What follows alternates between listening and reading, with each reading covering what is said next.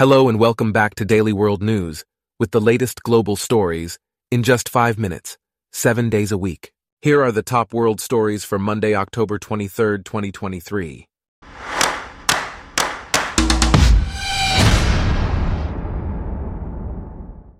Today's episode is brought to you by Blogcast, your personalized audio feed, available on iPhone and Android.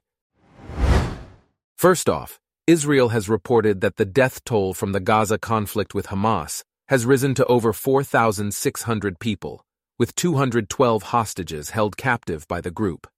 Justin Welby, the Archbishop of Canterbury, stated that he had no idea how many people died in a blast at an Anglican hospital in October that killed 212 people. The death toll is disputed by both Israel and Hamas, with both sides claiming the blast was caused by a Palestinian rocket falling short. The United States, France, and Canada have supported Israel's version of the cause of the explosion. The Gaza Health Ministry has put the number of dead at 471, with an Israeli official stating it appears to be several dozen, and a U.S. intelligence report estimated the number killed at the low end of the 100 to 300 spectrum. In other news, pro-Hamas protests in Europe and the United States have sparked concern among European politicians over the potential impact of the ongoing conflict between Hamas and Israel, particularly in certain U.S. cities. The protests have sparked debates over what critics have called misguided multiculturalism, failed integration, underfunded police forces, and unchecked immigration. Some pro-Palestinian protesters in London and Brooklyn have been targeted by anti-American groups, with some calling for the elimination of Israel and murder of Jews.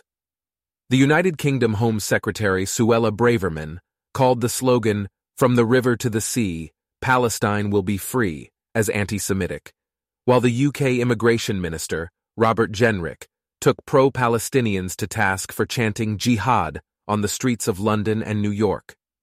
At least 13 nations have outlawed the Hizb ut-Tahrir movement, which aims to establish an Islamic state. The head of Muslims Against Anti-Semitism in the UK, Ghanem Nusseibeh, called for authorities to treat anti-Semitism as hate speech and persecute it to the fullest extent of the law. Meanwhile, the funeral of Detroit synagogue leader Samantha Wool is set for Sunday as police seek a motive for her murder. Wool, the president of Isaac Agree Downtown Synagogue in Detroit, was found stabbed to death outside her home in the Lafayette Park neighborhood of Detroit on Saturday. Her body was found in the 1300 block of Joliet Place, where a trail of blood was found leading to her home. The funeral will be held on Sunday afternoon in suburban Detroit. Wool's death sparked an outpouring of grief among Jewish and Democratic circles, with Michigan Attorney General Dana Nessel describing her as driven by her love of her community and country. The Detroit Police Department has mobilized numerous resources in its investigation and stressed the importance of not drawing conclusions. In another story, Muna Habil dreamt something terrible would happen to her family, then woke to the blast that killed them. Habil, her mother, father, brother, sister-in-law, and 5 children, including her nieces and nephews, were killed in a blast at a building in the Al-Shati refugee camp in northern Gaza.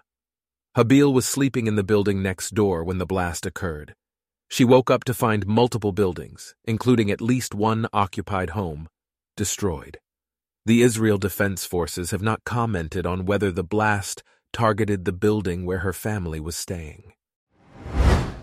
Also, a 16-year-old British girl, Noya Sharabi, who went missing after Hamas targeted an Israeli kibbutz in October, was murdered along with her sister and mother, Lian Sharabi. Her family confirmed that she was killed during the 7th of October attack on Be'eri kibbutz, in which her sister, 13, and mother were killed. The family described Noya as clever, sensitive, fun, and full of life. Her smile lit up the room like a beacon, and a gifted student and linguist. Her death takes the number of Britons killed in the Hamas attack to at least 10, with another 6 missing. Israel claims that over 1,400 Israelis, mostly civilians, were killed by Hamas when it struck inside the country, with 212 currently being held hostage. Lastly, Russian forces have thwarted attempts by Ukrainian units to cross the Dnipro River in the southern Kherson region, according to Russia's defense ministry. The ministry claims that Ukrainian sabotage and reconnaissance teams were stopped by Russian forces while trying to cross. Russia also destroyed Ukrainian personnel, water crossing equipment, and vehicles near Stanislav. The Institute for the Study of War reported that Ukrainian forces appeared to have broken through on the eastern bank of the river. However, Russian forces have retreated only as far as the other side of the Dnipro and continue to shell the city.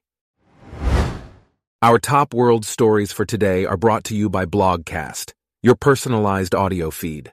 Download the free Blogcast app on your iPhone or Android today.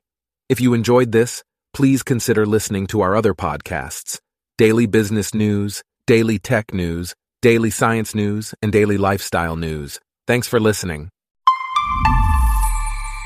Blogcast.